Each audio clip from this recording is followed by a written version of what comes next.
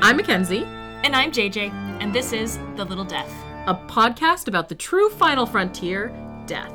We ask the questions most of us spend our whole lives avoiding. We're not experts on death. We're just a couple of death-obsessed weirdos on the hunt for a more honest conversation and information about death and dying. Hey, guess what? We got a new mic. We did. Doesn't it sound great? Ooh. Yeah. Coming to you straight from a microphone, a real lady microphone. Yeah, it's really big. It is big. It is. It's nice. It's a fancy mic. Yeah, and I hope that we sound as good as we hope to. And we feel. And we're both wearing suits, so. We are. We're definitely wearing suits. We dressed to impress. I'm wearing a top hat. Yes. Yeah. JJ is. It looks good. Thanks. You'll go spell it. Well, and here we are. So, hey. Hi everyone. Hello. It has been a few weeks now since we've released our first episode. Yeah. And it's been really great. Yeah, we've gotten some really good feedback. We have, yeah. And we've gotten the chance to have some great conversations, not just with folks on the podcast, but... Yeah, a lot of weird conversations, too. I feel like people have just told me some very odd stories, because they're like, oh, death. Let me tell you about this squirrel I found. Here I go. Yeah, here we go. Are you enjoying your gnocchi? Yeah, I think it's definitely made me realize how excited and reinvigorated I am about the podcast. Yeah, what a conversation starter. Like, not only are we doing a podcast in our spare time, but, oh yeah, they're like, oh, what's it about? Death and stuff? And they're like, oh, how interesting. That's morbid. Like, bringing it up in a workplace was really weird.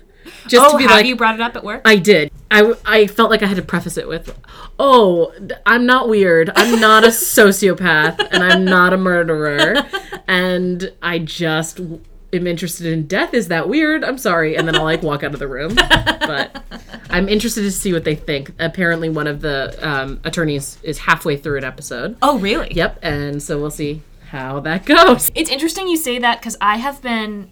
not keeping it a secret at work, but I haven't brought it up because, I don't know, it just seems... And I work at a place that theoretically would be... super into it. Or just be like, oh, interesting. Like, yeah. My boss runs a podcast and, you know, so... A very intellectual environment. Yes, very intellectual. I think for similar reasons, it's hard to explain to people your fascination about... Right, I don't have bodies in my closet. None that I know about. Yeah, if they are, they're surprised to me, too. Agreed. I've had a lot of weird conversations and wonderful conversations with strangers, too, about death. I was reading a book by Caitlin Doughty, who is sort of a death celebrity, right. I think I would call her. I would say so. Yeah. She at least looks like one. Yeah, well, yes. She's got fly eyes. She does, and, like, very straight bangs. Yeah, her eye makeup's on point. She's got that very rockabilly... Pale skin, you know. Someday I will have as pale of skin as she has. Pin-up girl, yeah. I hope. I don't, but okay. I just have to embrace my paleness. This person I was sitting next to on the plane asked me what I was reading, and I was, reading a book with a skull on the cover.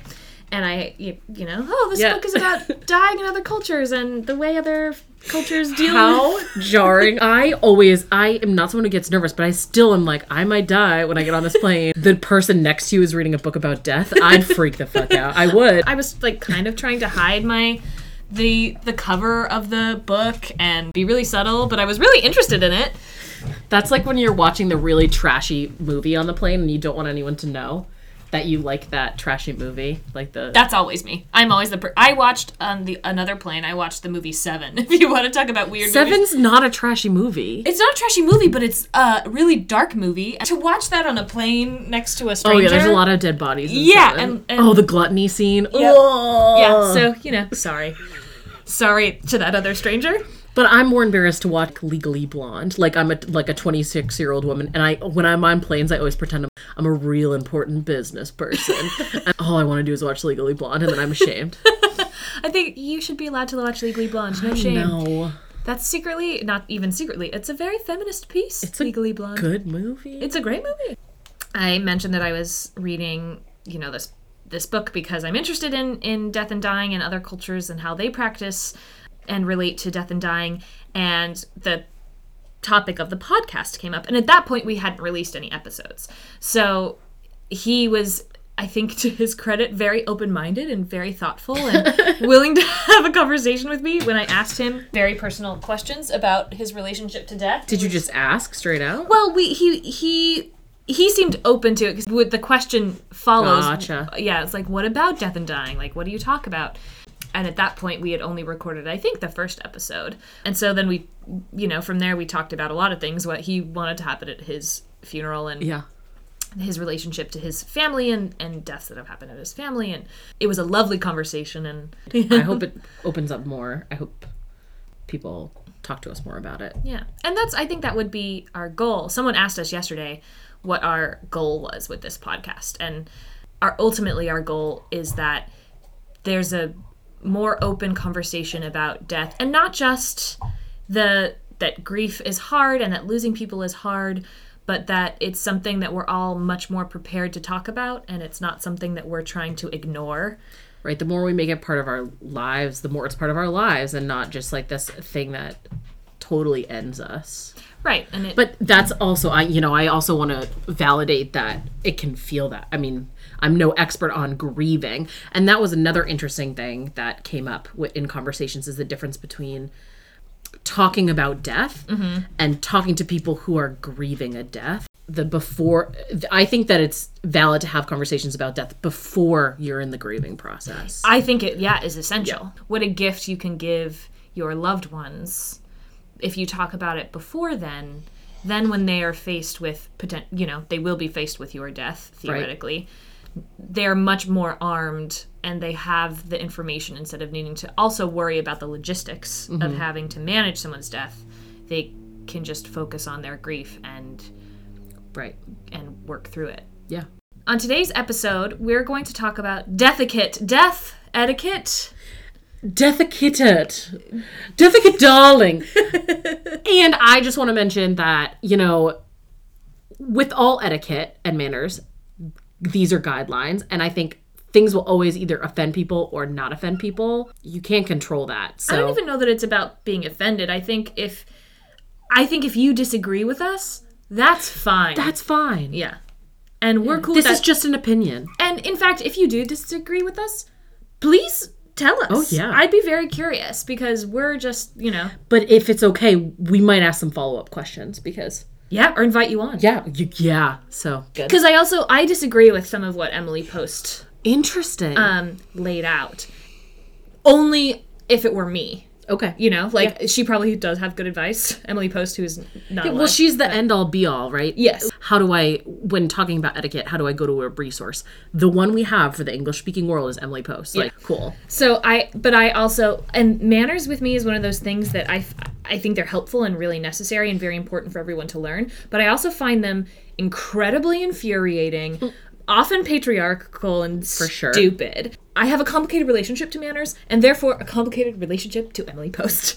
Emily Post, in my opinion, has made strides in being better, because now it's like a big corporation. Like, it's not like one woman. Right, yeah. It's like a huge corporation. Yes. And they have made strides in being better, but I was also noticing some very sexist information. But what I do like about manners and etiquette in general is in times like death and grieving where you just want to fall apart, it does give people guidelines, structure, and I think that is important for some people. I do think it's important to let it all hang out there sometimes, but the structure I think just helps us. Well, and I think sometimes it's nice for, especially if you're dealing with a lot, it can be really nice to just have a roadmap. Right. You don't have to think. I get really anxious about if I'm coming across as rude. Yeah. Especially in high stakes situations like a funeral. So I think it's useful for that. Yeah. I think the thing that's probably comes up for me, or potentially could come up for me the most, would be, do I go to this funeral or not? Yeah. Obviously, if it's a family member, a close family member, or a really close friend, of course you're going to go, right?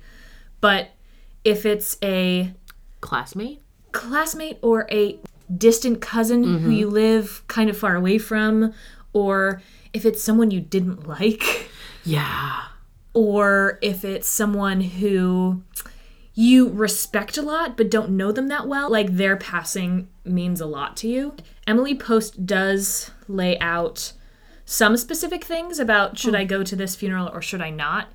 Or what should I do instead if I don't go? But I don't think she gets into the level of detail that I think a lot of people probably need. Yeah. Emily Post basically says, if you had a complicated relationship with the person, you should check in with a friend or family member who's closer to the situation and see how they feel about you going. And I think that's good advice. If I was the person they're asking, I wouldn't want to offend the person by saying, no, I don't. You mean if you were the person that was being checked in with? Yeah. Like, my answer to it would be, if you feel like you should go, or if you feel like that would give you closure, I would go. Think about it if you had a person in your life who was really, really, really disruptive, and they're the person who called you because they knew that you were close enough to know what everybody felt, but far enough away to, speak to them honestly. Right, and obviously you're going to choose someone you trust to call. True. If you called me or something and were like, JJ, my mortal enemy has died. You also know my mortal enemy. Should I go to their funeral? I think I'd be really honest with you and say, like, do you think it would cause harm to other people that are there? Oh, yeah, you're thinking about other people. See, I'm sitting there thinking about, like, it would give me such closure to go to the funeral of like, I'm being selfish about it, but what about the other people who are going to be there? So I get that. You're talking about a situation where if you feel like it would give you closure, I think you should go. I think so, as long as you are respectful about it and stay in the back. And I also think it would be good to let people know that you were planning on coming, so that then if they're like, no, don't, you would know. And then you could decide with that information. I wouldn't blindly show up. Yeah. What about the person who's hosting the funeral? Say, for example, your kid died in a, like, very horrific national news situation, and there was a big funeral in your hometown, and the president decided to go, which is a thing that sometimes they do, decide to go to the service, and you hated, like, they died because of a certain policy, like, say it's gun relation or something, and Donald fucking Trump wants to come to your kid's funeral. What would you do as the mom? Would you be like, I feel like I'd be like, no. That's a really hard question, I think, especially because there's so much more involved in that specific scenario. Yeah. It's so tied to the political aspect of it. And I think I might be more likely to be like, don't you come, to make a point. And in that situation, I agree. I think and if he showed up, I think I would probably say something. But I think when someone dies, you're kind of automatically like, oh, I should go, I have to go. You always go to the funeral. Right. And I don't know that you should always go. That's my point. What if when your spouse dies, you find out that they had a mistress the whole time that they were in love with, or and like they were in love with you, or a secret family? How do you, so you've got two people who love this person who died, and yes, a lot of people will side with the family, but, like, do you bar the mistress who also loves this person from coming to the service? Or does the mistress or Mister, I don't know what you... the Mister? Or the Misty, it's gender neutral, whatever. Gender fluid, but if that person, would they do their own funeral? Like, what do you do in that situation? I think, again, it would depend on how much everyone knew. I feel like if the family's paying for it, you don't show up. I think that's legitimate. I think if no one knew, like if no one knew, no harm, no foul. Yeah, then I would go and just be like, oh, I knew your husband or whatever. I'm thinking if I was the Misty in the situation. The Misty. I like this word we came I do up too, with. yeah. If I were the Misty, I think it would depend. I do think I would be very anxious to go if they knew about me. I probably wouldn't go. I probably wouldn't go either. I think I would have my own sort of ritual or something to leave them behind. That goes back to the way they lived their life in terms of if they kept those things so separate. Their family is grieving one version of their life. Right, they're totally different people. Right, and so I don't know that you would get that much. Can you imagine if you were the Misty, the person who was having an affair with you had kids? And you knew they had kids, but you had never met their kids. Wait, so I'm the Misty. So you're the Misty, and the person who's died is the person who's having an affair with you. Yep. And you and that person has kids. Okay, gotcha. That you've never met Yeah. as the Misty. Mm-hmm. Can you imagine having to go and face that person's family and their children? No like, way. I think that would be really... I can understand why people would want to. Yeah. But I think I would have a really hard time doing that. Yeah. I would too. I'd also be scared. I do think it's probably on the safe side not to go. Yes, if I you would were agree. the Misty. Yeah, like grieve, perhaps Also, another just way. maybe like don't be a Misty then. Like just maybe. moral of the story, guys, just keep it all above board. Consensual non-monogamy. Yeah, if you're going that way. Seriously, You know? just be communication. Yep. That's all. Solve all your death problems. There you go. No funeral queries. Yep. Thanks, Emily Post. Yeah, got through that. I don't know. Would you, if you had a family member that you really didn't like and someone asked you to eulogize them, would you? Ooh, it's a hard question because I think that the person they choose to give the eulogy is always seen as a leader or someone that can keep it together. Mm-hmm. And I feel like they chose you because they don't think they can keep it together. Mm-hmm. You know, like if it's my family and they're like, we really want you to do the eulogy because, you know, we don't think we can do it. I might be able to do it. And I just stick with platitudes. Trucks to him were a metaphor for the open road and the dreams he had, and everyone's got dreams. Like, I just go on that road and not be like super intimate about it. I think people would be okay with that. I think so too.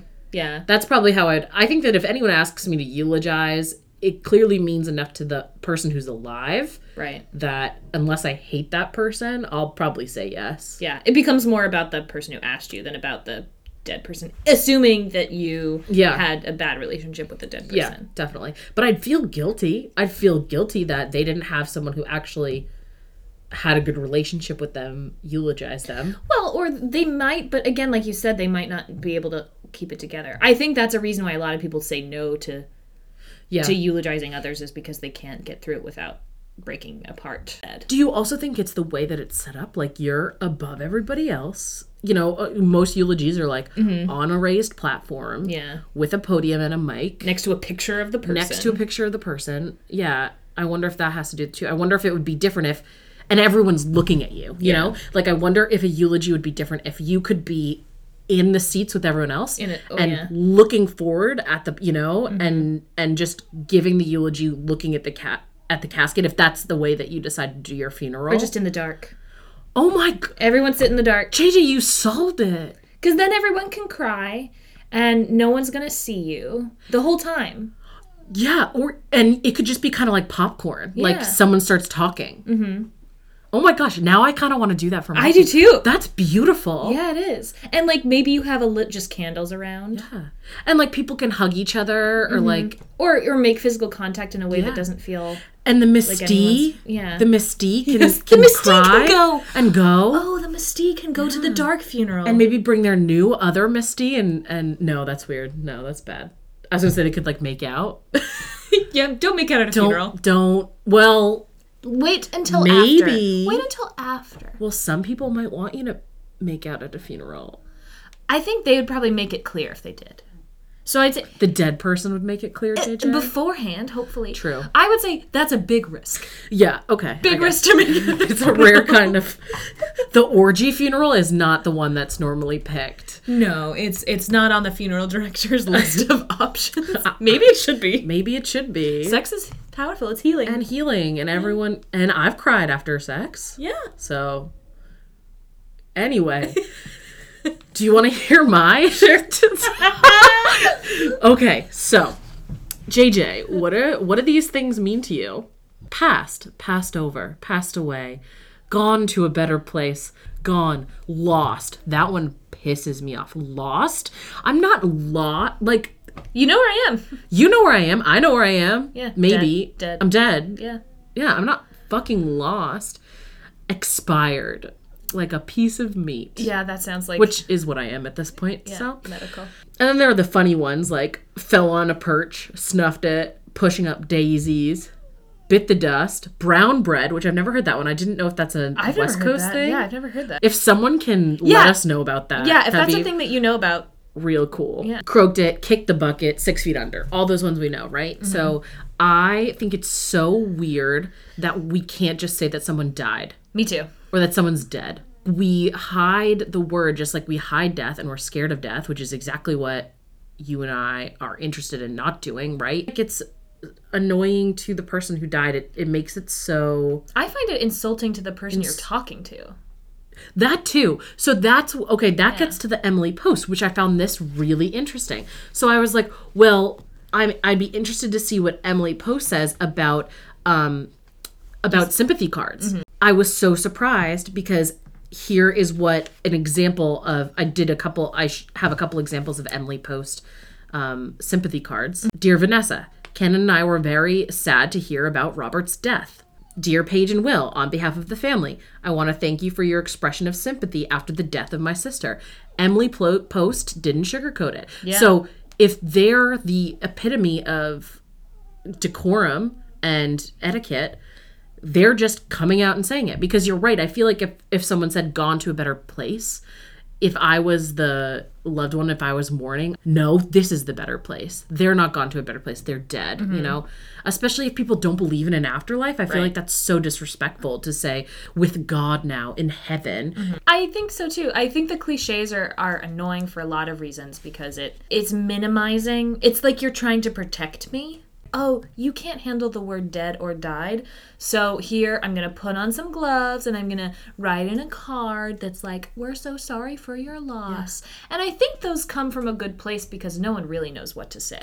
Well, there was a funny story being honest about it, just saying death is so important because, you know, like a woman has a husband who's in a nursing home, say, right?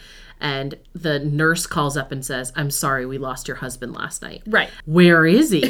He has dementia. Yeah. Is he off in the woods somewhere? No, he's gone. Gone where? But have you ever had to inform someone that someone died? Mm-hmm.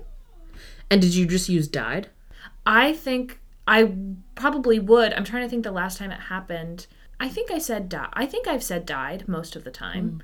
Especially because most of the time it's that I'm telling other people about a loss that's close to me of a person they don't know. I think I use it in that aspect too, but when it's someone more intimately connected to that person, anything that has to do with medical, he didn't make it, lost their battle with cancer, that to me is just saying that these people failed. Right. That they fought their hardest and failed at something. And I just hate that phrase, lost their battle with.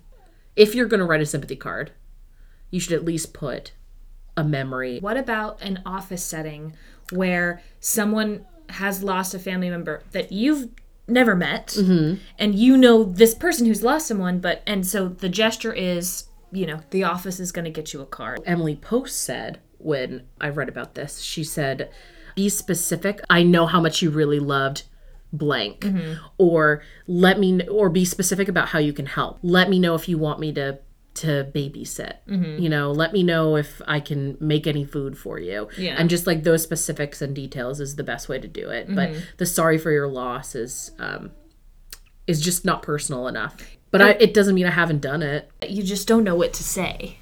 You know, it doesn't come from a place where you don't genuinely feel bad. Yeah. To me, all the ways of talking about death is trying to get away from the fact that there is a body involved. You know, like there's someone is, I don't know, it's almost like, you know, we don't talk about peeing and pooping. We talk about going to the bathroom, using the restroom, going to the powder room, relieving myself. Like, I don't know, it's just like that it's taking all the biology out of it. I want to go back to your question about funerals. If someone that you work with died, someone, you know, if you work at a company of 100 people, and yeah, sure, you were in meetings with this person, and they died, should work go to the funeral? Yeah, I think so. Because I think in that situation, your office would all go. You'd all stop working and you'd all go on behalf of the company, like everyone goes. Gotcha. I have been in that situation where a person I worked with had a stillborn, and even though I didn't necessarily know that person all that well, nor did I know their family, everyone in the office and it was, you know, it was a fairly large office, so everyone in our department and everyone in like several of the other departments who had any sort of contact with her went. Yeah. In the situation where if you work in a place with 1,000+ people, which, for example, I do. Yeah. If someone in another department who I had never met maybe emailed one time, I don't know that I would go. I think it would depend on the situation. And I'm sure at a place like that, they'd have a separate ceremony anyway. You know, Yes. like in college when someone dies, you don't necessarily go to the funeral. You go to the memorial service that the college sets up. Yes. Something like that, I think, would make more sense. And working at a college, there are funerals that happen on campus often because, you know, there's a chapel and people choose to get memorialized there. I've never had to plan a funeral, like a traditional funeral like this, like a service in a church or anything. Do you think the family's comforted by a lot of people going, or do you think it's overwhelming? I think specifically about people who are in the public eye, senators. Yeah. And I know that they don't necessarily always post those, but like a mayor, something like that, where a lot of people touched a lot of people, had a lot of fans. Do you think that the families appreciate that in those situations, the show of people, or do you think it's too overwhelming and they feel like it's fake? Or I mean, I'm asking you as if you know. Yeah, but I think it would depend on the person. I think of Ulysses S. Grant famously had millions of people at his funeral or whatever. If it were me, I think I'd feel uncomfortable. I think because at a certain point it becomes a responsibility to... Right, and then you have to tailor your eulogy to, like, being appropriate. Yes. You can't tell a funny story about your dad because he was a public figure, you know, or your mom because she's the queen or something. My mom's the queen. Her funeral was such a drag. Remember that time old Lizzie drank too much brandy and looked at the table.